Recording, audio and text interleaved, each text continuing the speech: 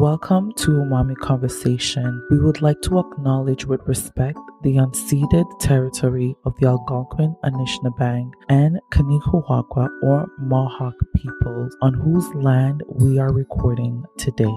Miigwech. Also, don't forget to follow us on social media, Facebook and Instagram. It is Umami Conversations, one word, and on Twitter under Umami_convos with an S at the end. Enjoy this episode. Be blessed.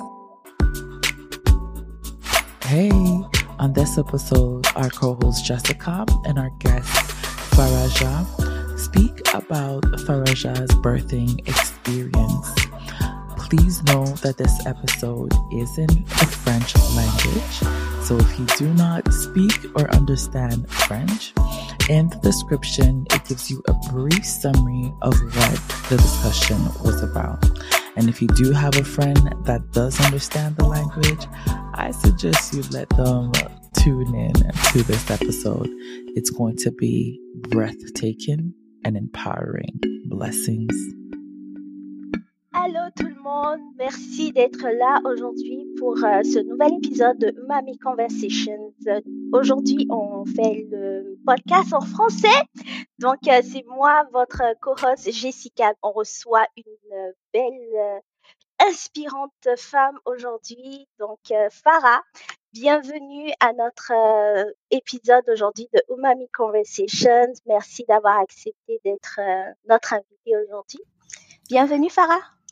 Merci de m'avoir contacté, d'avoir pensé à moi pour faire cet épisode. C'est quelque chose qui me tient vraiment à cœur. Ce moment précieux de transition entre femme sans enfant avec femme enfant.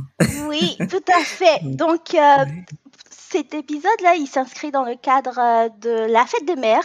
Nous sommes dans le mois de mai et nous voulons parler de célébrer ces mères, ces femmes qui ont porté la vie, qui ont été comme le portail de l'univers pour accueillir une âme sur cette terre.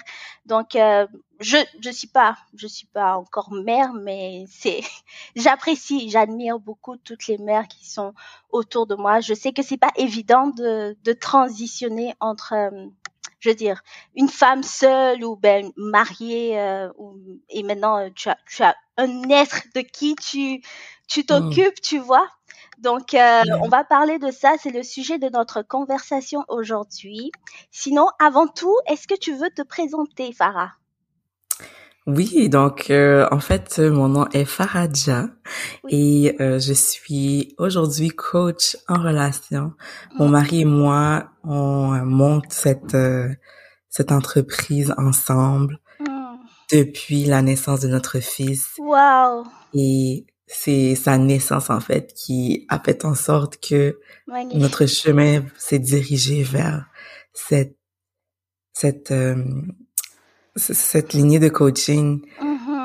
Ouais. Donc, mon mari et moi, justement, nous roulons cette entreprise. On offre des cours en ligne pour, justement, des personnes qui sont dans des couples qui sont pas satisfaits, qui aimeraient, justement, réinitier la passion, faire en sorte que leurs couples ont des fondations qui sont impossibles de briser.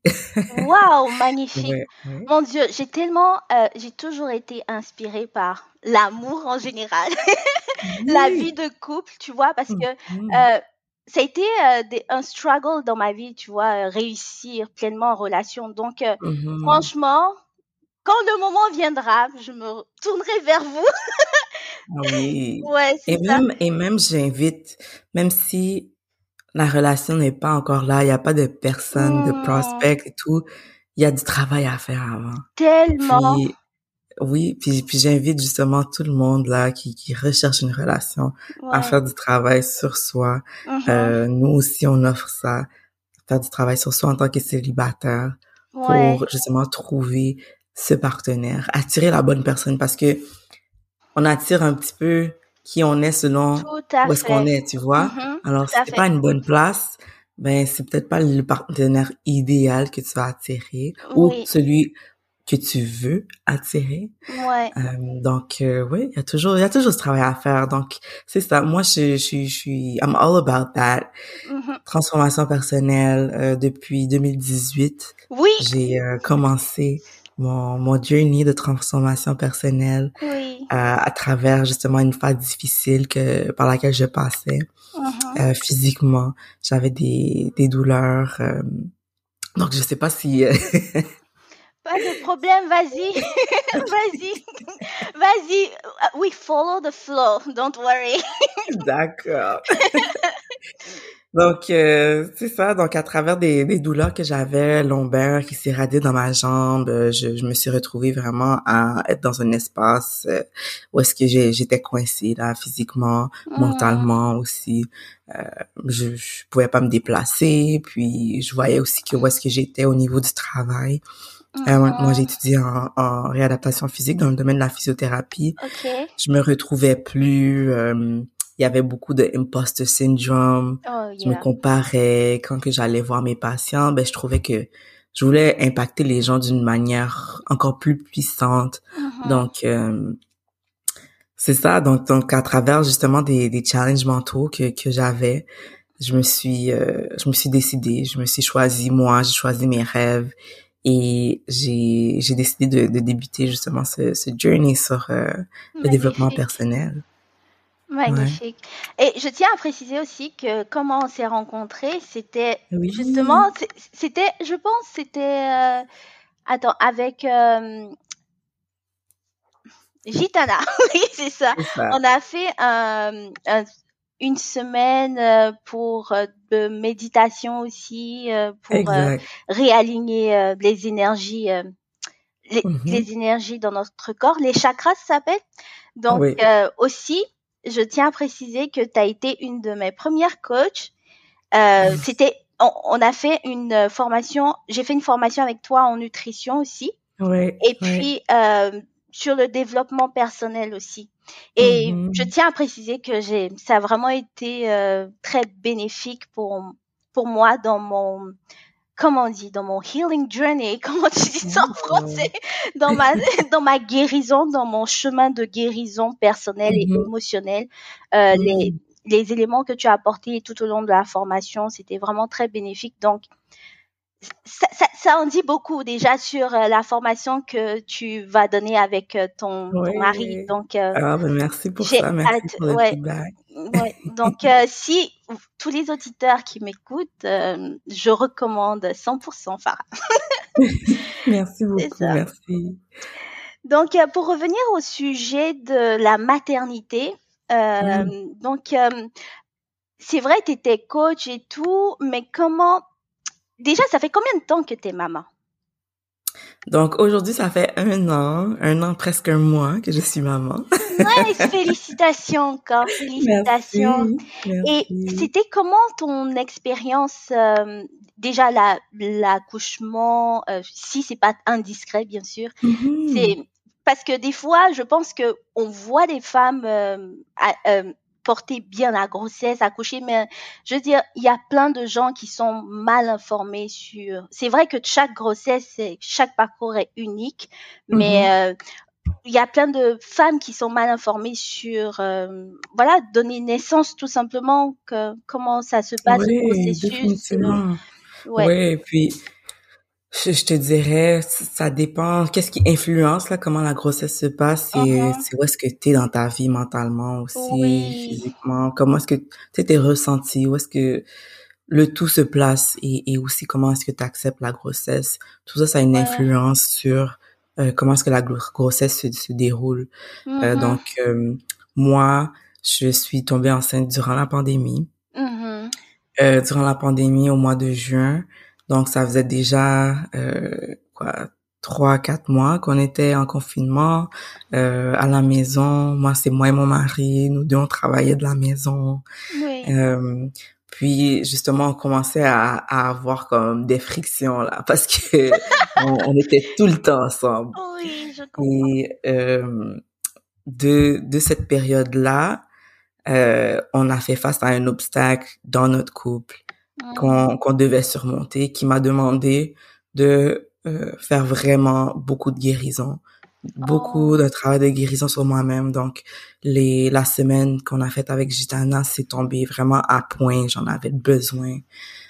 Puis ensuite, ça a comme initié genre la réconciliation entre lui et moi. On a fait du travail ensemble, énergétique aussi. Puis c'était la prochaine étape pour nous d'avoir un enfant. Donc on s'est dit ok, on y va. Et pas pour guérir le couple ou quoi que ce soit, mais vraiment pour aller de l'avant. Nous deux, on était prêts.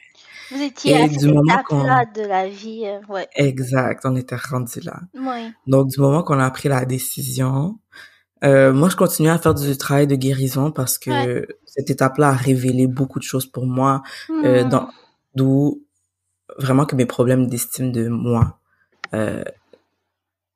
crée des blocages dans ma vie, là. Ça crée des blocages dans tous les aspects de ma vie, en fait.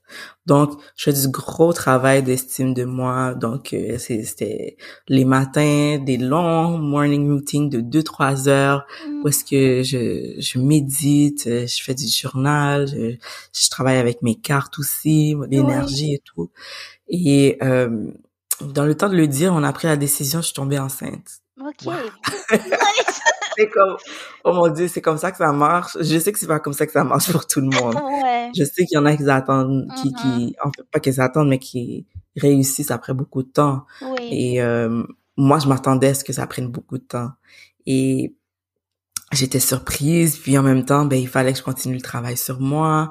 Mais le changement, justement, hormonal, sabotait vraiment le travail à faire sur moi. Wow, donc, tranquillement, le focus allait vers le bébé.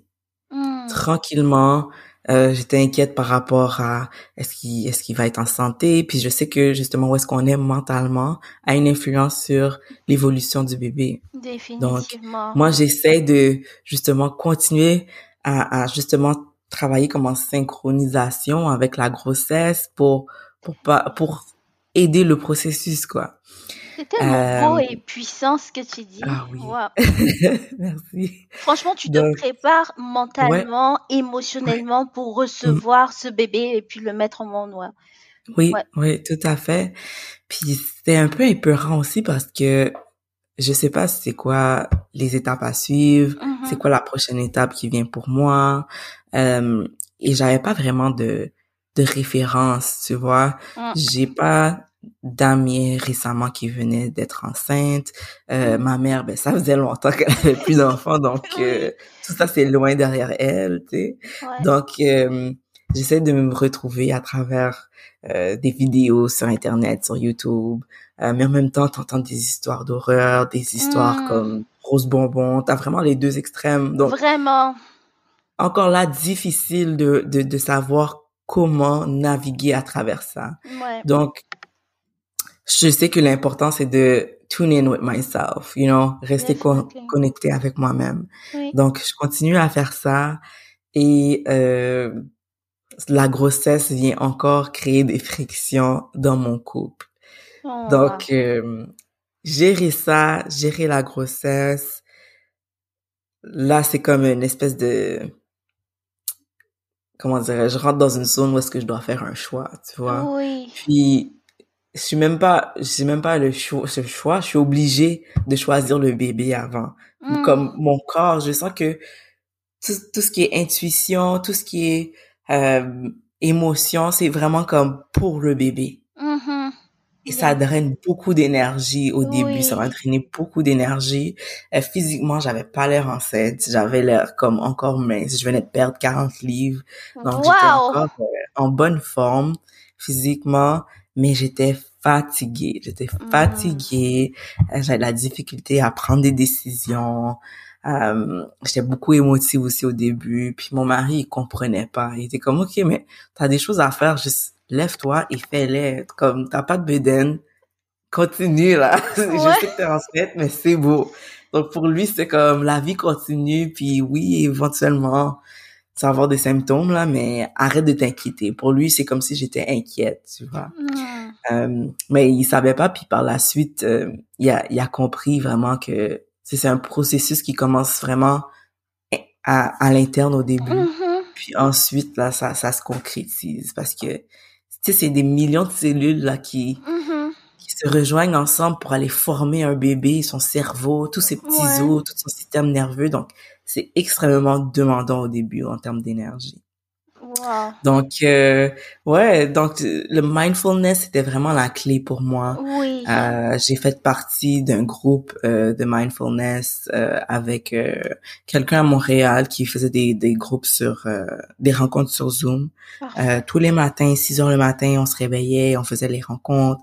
À chaque semaine, on avait un thème de mindfulness et on traitait ce thème-là en groupe le dimanche soir, on se rencontrait, on parlait. Donc ça m'a tellement aidé à juste, tu sais, sortir ce qui devait sortir à l'intérieur de moi pour juste installer comme un bien-être interne et favoriser un bon environnement pour le bébé. Wow. Donc la personne en question, c'est Fimo Mitchell.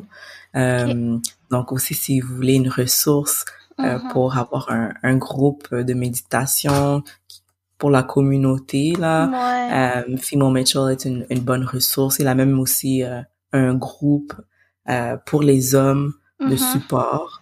Donc, ça, c'était vraiment la clé pour moi. En plus, j'ai trouvé un cours de childbirthing qui avait comme approche le mindfulness.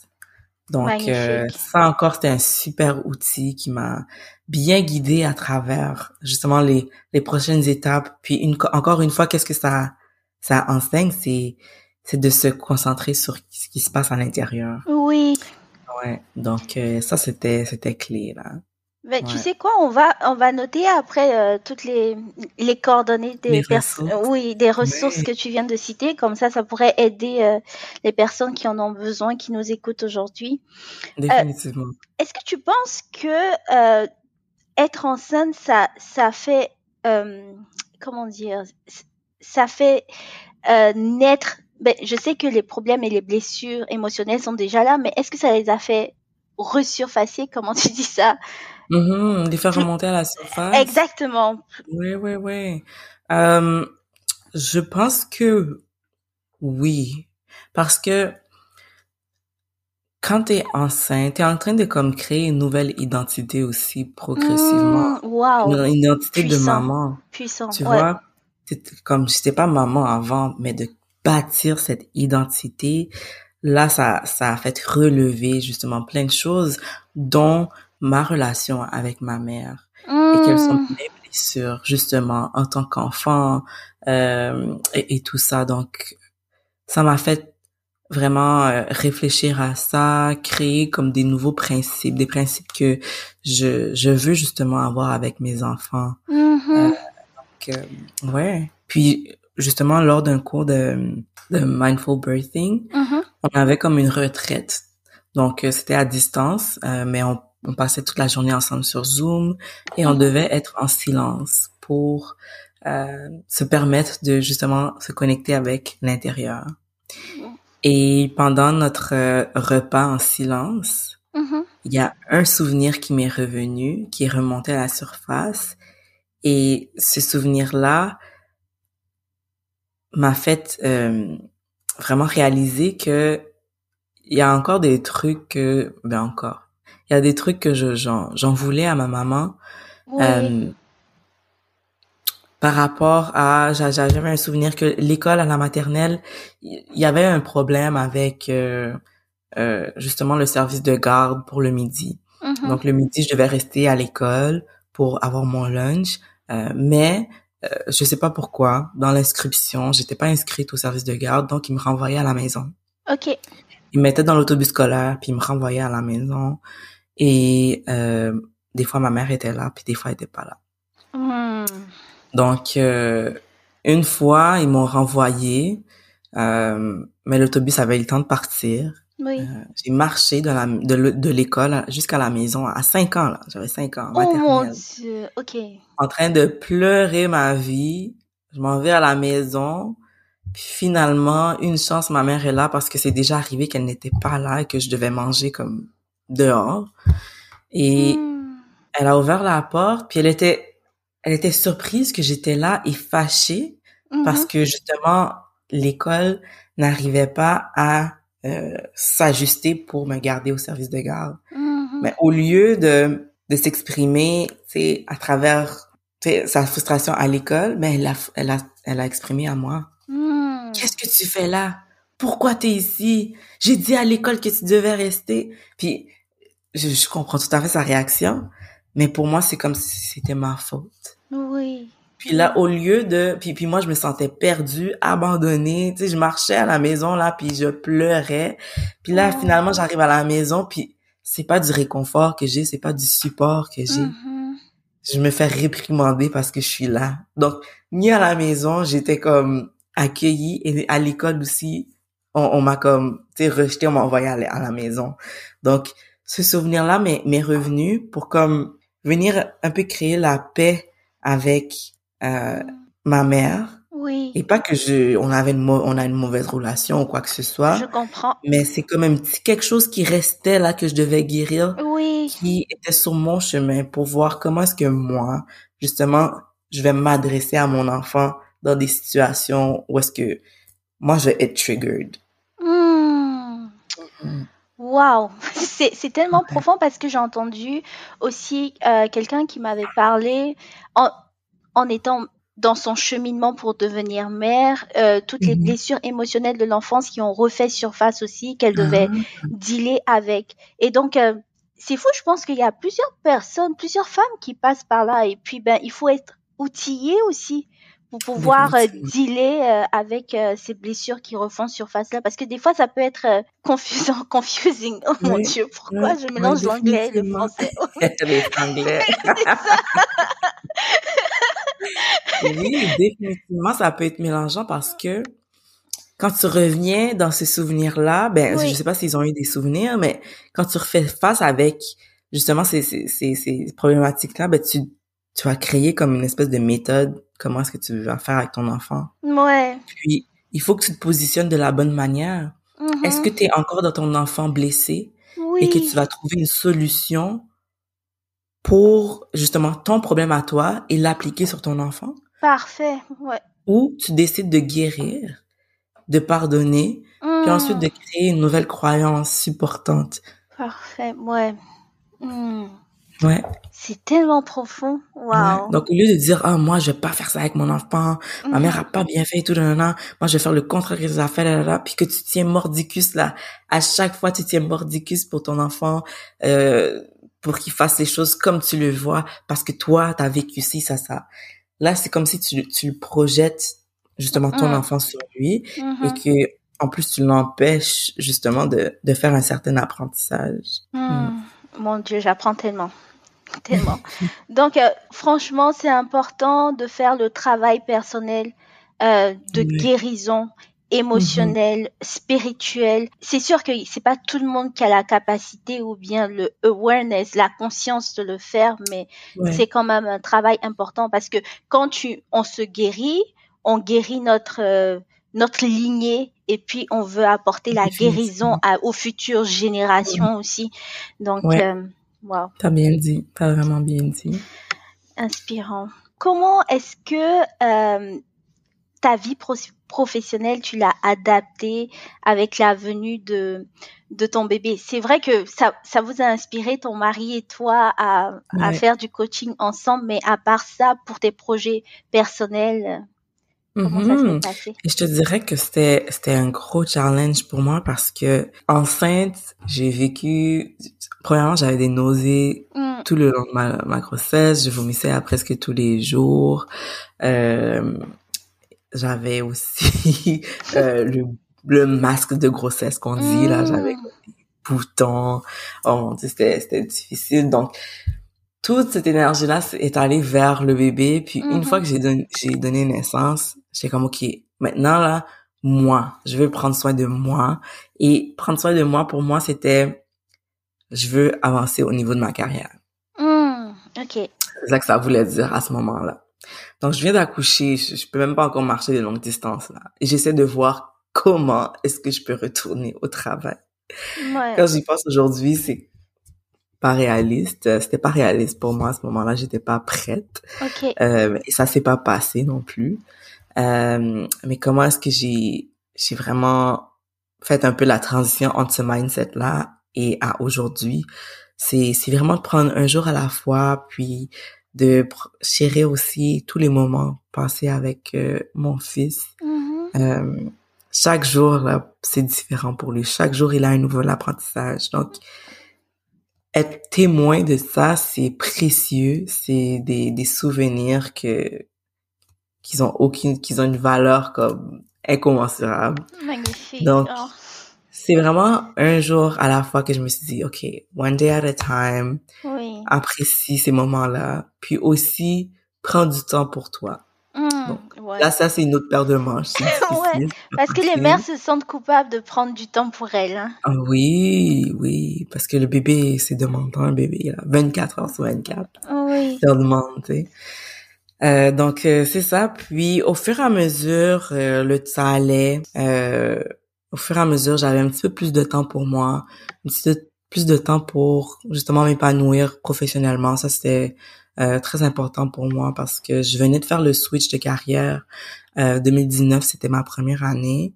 Puis là, on est tombé dans le COVID. Ensuite, je suis tombée enceinte. Donc, pour moi, c'est quelque chose qui est encore en suspens, tu vois. Et mon mari et moi, nous avons fait une formation en tant que coach. Lui commençait sa carrière aussi. Puis on se voyait justement à se battre pour du temps. OK, toi, reste avec le bébé. Puis moi, je travaille sur mes trucs. OK, mais moi aussi, je travaille sur mes trucs, là.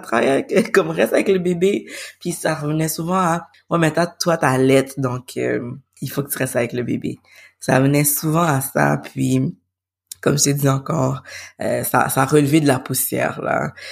Cette étape-là, où est-ce que nous deux, on voulait s'épanouir professionnellement. Et à travers le travail qu'on a fait, toutes les discussions profondes qu'on a faites, ben on est arrivé à terrain d'entente et même à vouloir aider d'autres personnes qui passent à travers ce processus-là, parce que c'est tellement intense. Il y a comme l'accouchement, vraiment. Comme juste l'accouchement, c'est comme quelque chose à se remettre, tu vois, c'est un trauma l'accouchement. Donc juste ça, c'est quelque chose à se remettre. Ensuite, il y a le bébé qu'il faut s'occuper.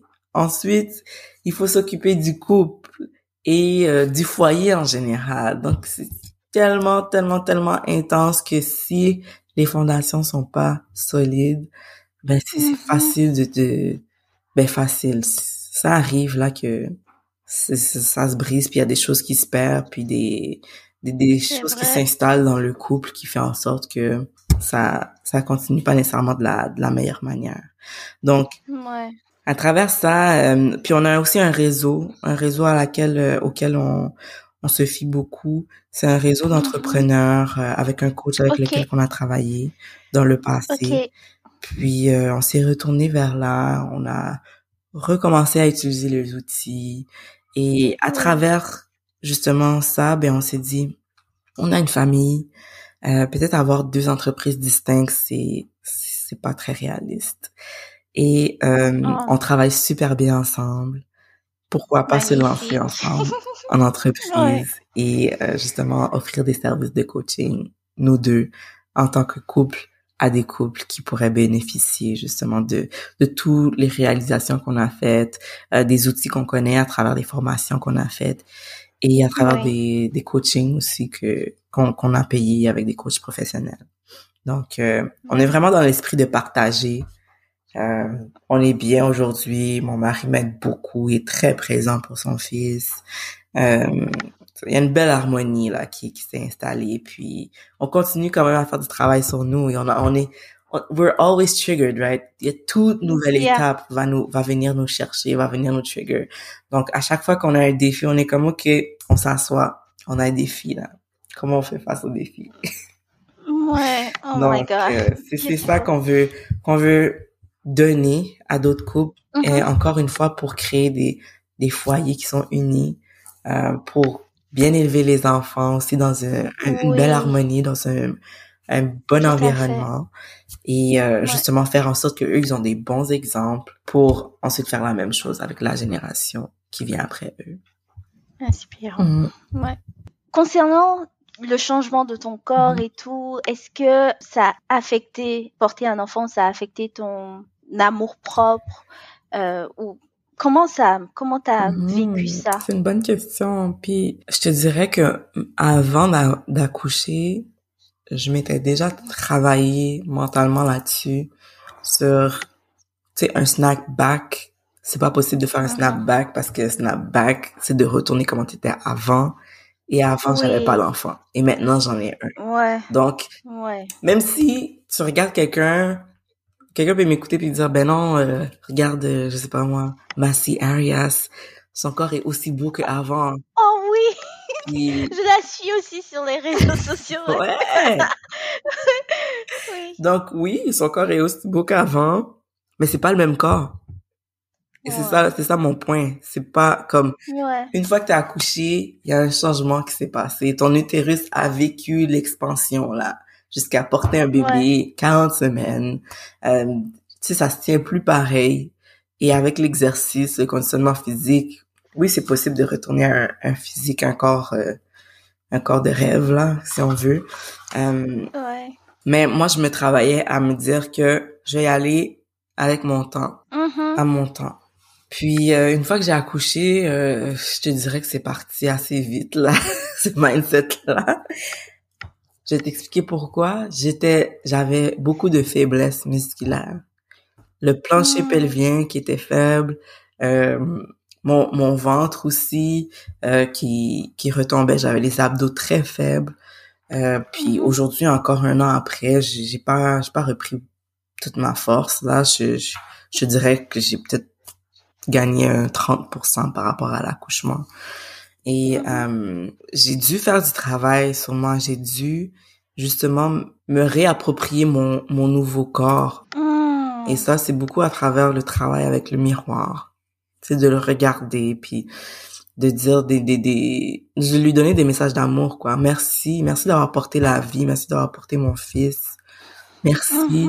Tu sais, aujourd'hui, je suis en santé. Mon fils est en santé. Merci. Justement, d'envoyer cet amour-là à mon corps et de l'apprécier. Parce qu'une chose, et comme j'enseignais aussi avec les cours de nutrition, c'est que cet amour-propre-là pour notre corps, si on l'a pas, ben, on vient installer un programme archaïque qui nous dit, en fait, qu'est-ce qu'on dit à notre cerveau qu'on n'aime pas son corps, c'est que, ben, t'es pas assez. C'est pas ce que je veux. Il te manque ci, il manque ça. On rentre dans un esprit de manque. Et quand on est en manque, qu'est-ce qu'on fait? On va chercher des réserves. Donc, on vient installer un programme dans notre cerveau qui dit que on a besoin d'une réserve.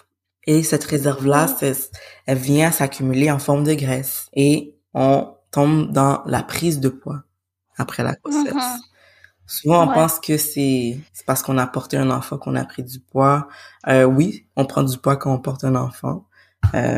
Puis, et on en prend encore plus après. Oui, il y a l'allaitement qui fait qu'on mange plus.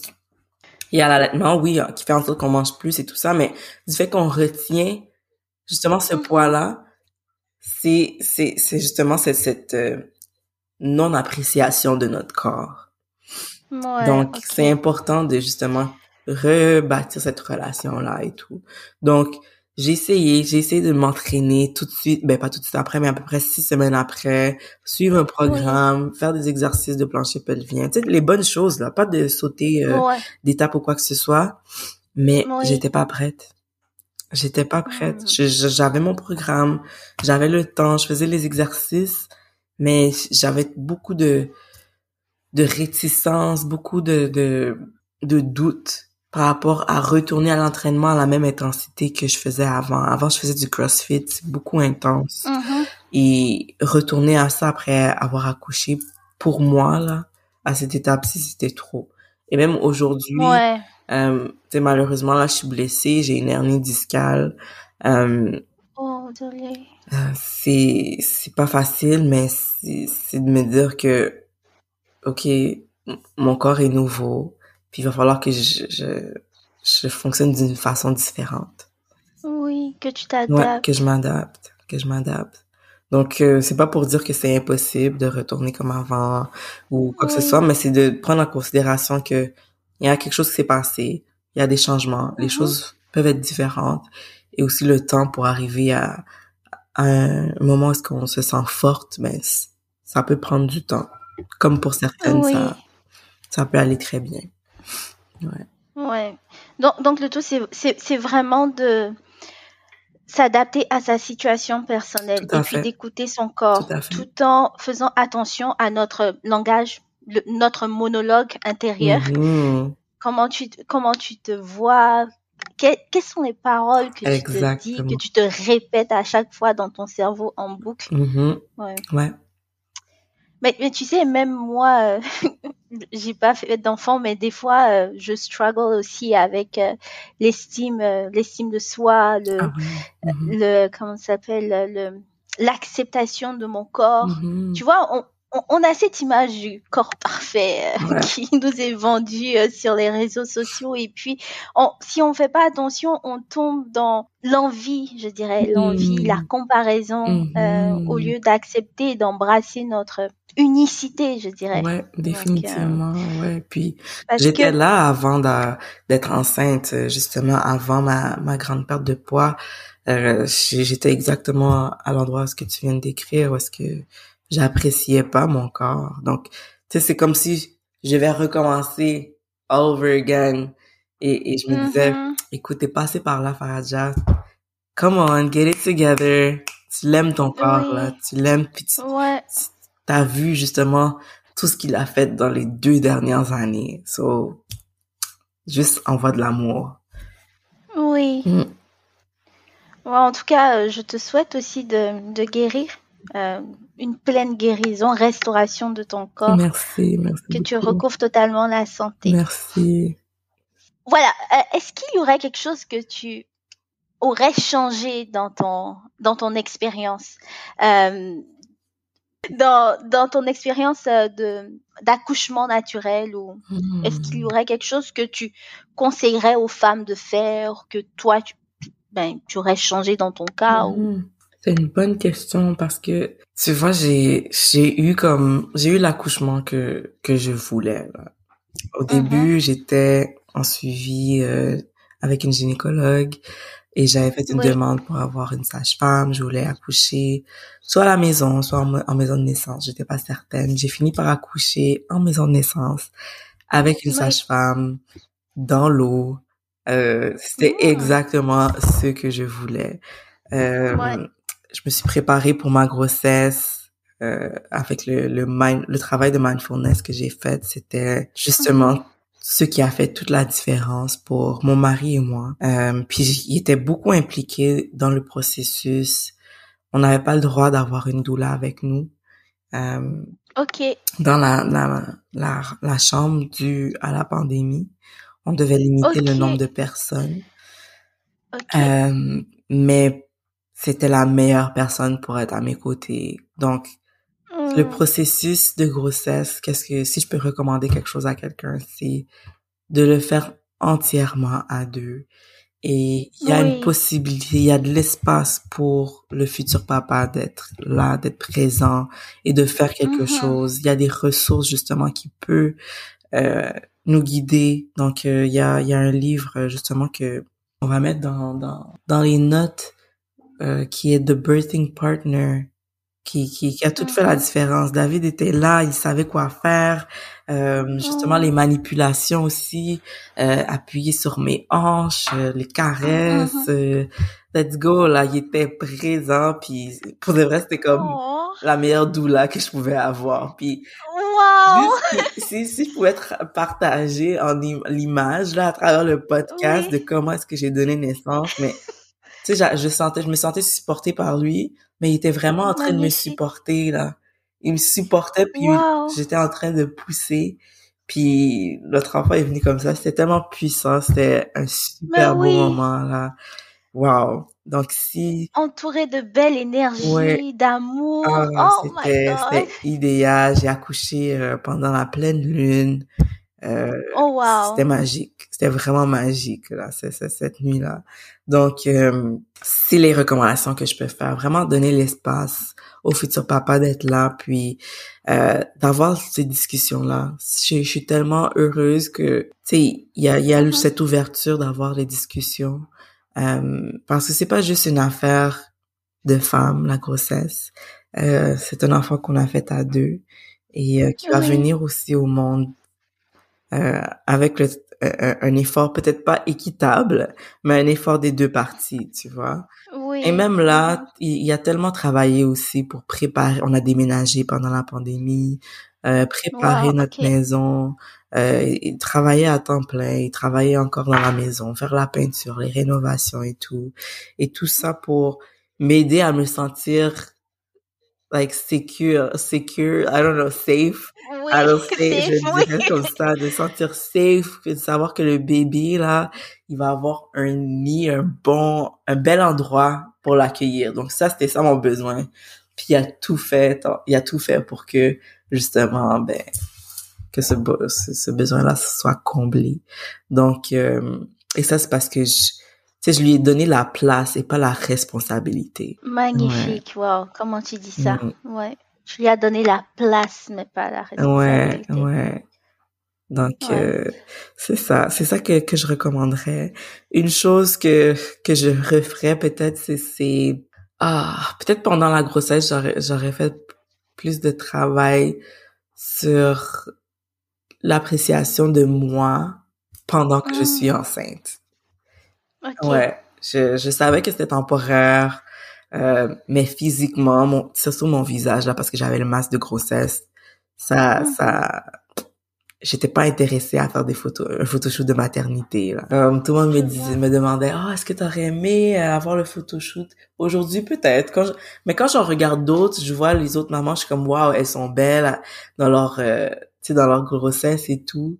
Mais moi, j'en ai pas fait un officiel là. J'ai pris une caméra, on est allé dans un parc, mon mari et moi, puis on a fait des photos. C'était ça, mes photos de maternité. Ma bedaine était toute petite, j'avais pas tant de boutons que ça. Mais c'est vers la fin avec la grosse bedaine, j'aurais aimé avoir un souvenir. Fait que marquer ce moment-là, peu importe comment est-ce que je me sentais là, j'aurais aimé ça. Ouais. Peut-être au deuxième. Oui. Je le garde en tête là. Oui. Ok, bon, pour conclure, est-ce que tu voudrais partager avec les femmes qui nous écoutent aujourd'hui ou résumer, parce qu'on en a parlé déjà, des outils qui t'ont aidé à être à bien réussir cette transition-là de femme de femme sans enfant à être une mère. Y aurais-tu des outils que tu veux partager? Définitivement. Donc, et puis j'ai tellement utilisé de ressources, c'est là que je m'en rends compte, là, vraiment. Ouais. J'ai eu un coach personnel qui a une approche plus, comment dirais-je, je vais utiliser le mot naturel, mais c'est plus que ça, plus humaine. Une approche plus humaine pour me coacher à travers les difficultés que je vivais à travers la grossesse et qui a aussi beaucoup de connaissances sur le sens de la maladie. Donc, un symptôme que j'avais, j'ai mentionné tout à l'heure, c'est que je vomissais beaucoup. Et il m'a expliqué que... c'était un homme, le coach? Le coach, c'est un homme, oui. OK. À travers ce que moi, je lui ai expliqué, comment est-ce que je vivais la grossesse, il a pu comprendre que il y a du travail que je devais faire avec la relation avec ma maman. Le vomissement représentait un petit peu comme soit un dégoût ou bien une espèce de peur ou de devenir maman. Donc, il m'a guidée là-dessus et ça m'a aidé à mettre l'intention de justement travailler sur mes blessures à moi. Et c'est ça. Ensuite, j'ai travaillé aussi avec un coach de Tony Robbins. J'en vois pas tout le monde aller voir Tony Robbins là, mais mais j'avais l'opportunité, j'ai reçu des séances gratuites à travers quelqu'un qui offrait des séances parce que cette personne avait acheté des séances. Donc, j'ai reçu des séances gratuites et ça m'a beaucoup aidé. Juste avoir quelqu'un à qui parler parce que pour de vrai, elle me posait des questions, mais je faisais juste lui dire qu'est-ce que j'avais dans ma tête pendant ces moments-là. Donc, avoir quelqu'un avec qui parler régulièrement, soit chaque semaine, qui peut bien nous écouter, sans nécessairement nous donner de conseils ou nous dire quoi faire, mais quelqu'un qui nous écoute. Ensuite, les autres ressources que j'ai eues, ben c'est les groupes de méditation, de Philo Mitchell et le livre The Mindful Birthing. The Birthing Partner aussi, c'était une bonne ressource. Ça, c'est plutôt pour le partenaire. Une autre ressource, ben définitivement Gitana Théobrun, qui était là pour m'écouter, qui m'a aidé spirituellement aussi à travers ma grossesse. Donc, ouais. Et quelle autre ressource? C'est pas mal ça. J'oublie peut-être quelque chose, mais tout serait dans les notes. C'est ça. Ouais. Si tu te souviens, tu nous envoies un email et on écrit tout ça. Puis moi, je suis une junkie là du self-help. J'adore comme surmonter des étapes, des obstacles, justement pour avancer, pour devenir justement constamment cette meilleure version de moi-même. Donc, ouais. C'est vraiment, tu as adopté une approche holistique de cette transition-là pour devenir maman. Franchement, très inspirant. Merci, Farah. Merci beaucoup pour ton authenticité. Merci. Franchement, ton authenticité, ton humilité aussi à partager ton expérience avec beaucoup d'amour et de belles intentions. Parce que moi, ce que je retiens, franchement, lorsque je serai mère, un jour, si l'univers me fait cette grâce-là, que c'est important de travailler sur soi et de guérir ses blessures émotionnelles. C'est sûr que des fois, on a toute une vie pour guérir. It takes time to heal, you know. Et puis, des fois, tu as des triggers et tout, mais c'est important déjà de faire un travail de fond, de base, avant d'accepter cet être-là dans ton corps déjà, d'être le portail qui va laisser passer cette âme-là sur cette terre, accueillir cette âme sur cette terre. Et puis, c'est important de se guérir pour guérir sa lignée et guérir les générations à venir aussi, pour s'assurer de faire des enfants sains dans un environnement qui évolue dans un environnement sain, rempli d'amour, de belles énergies et tout. Donc, c'est tout à fait ça. Ouais, c'est ce que j'ai retenu. Merci Farah pour ton expérience. Merci pour l'invitation, Jessica. Ce fut un grand plaisir de discuter avec toi au sujet de ton expérience d'être une maman. Merci. Merci à tous de nous avoir écoutés et bonne journée. We are so grateful that you tuned in into this episode today. Do not forget to subscribe to us, rate us, and share our content with a friend or two. Until our next amazing episode, stay blessed, stay Gucci, one love.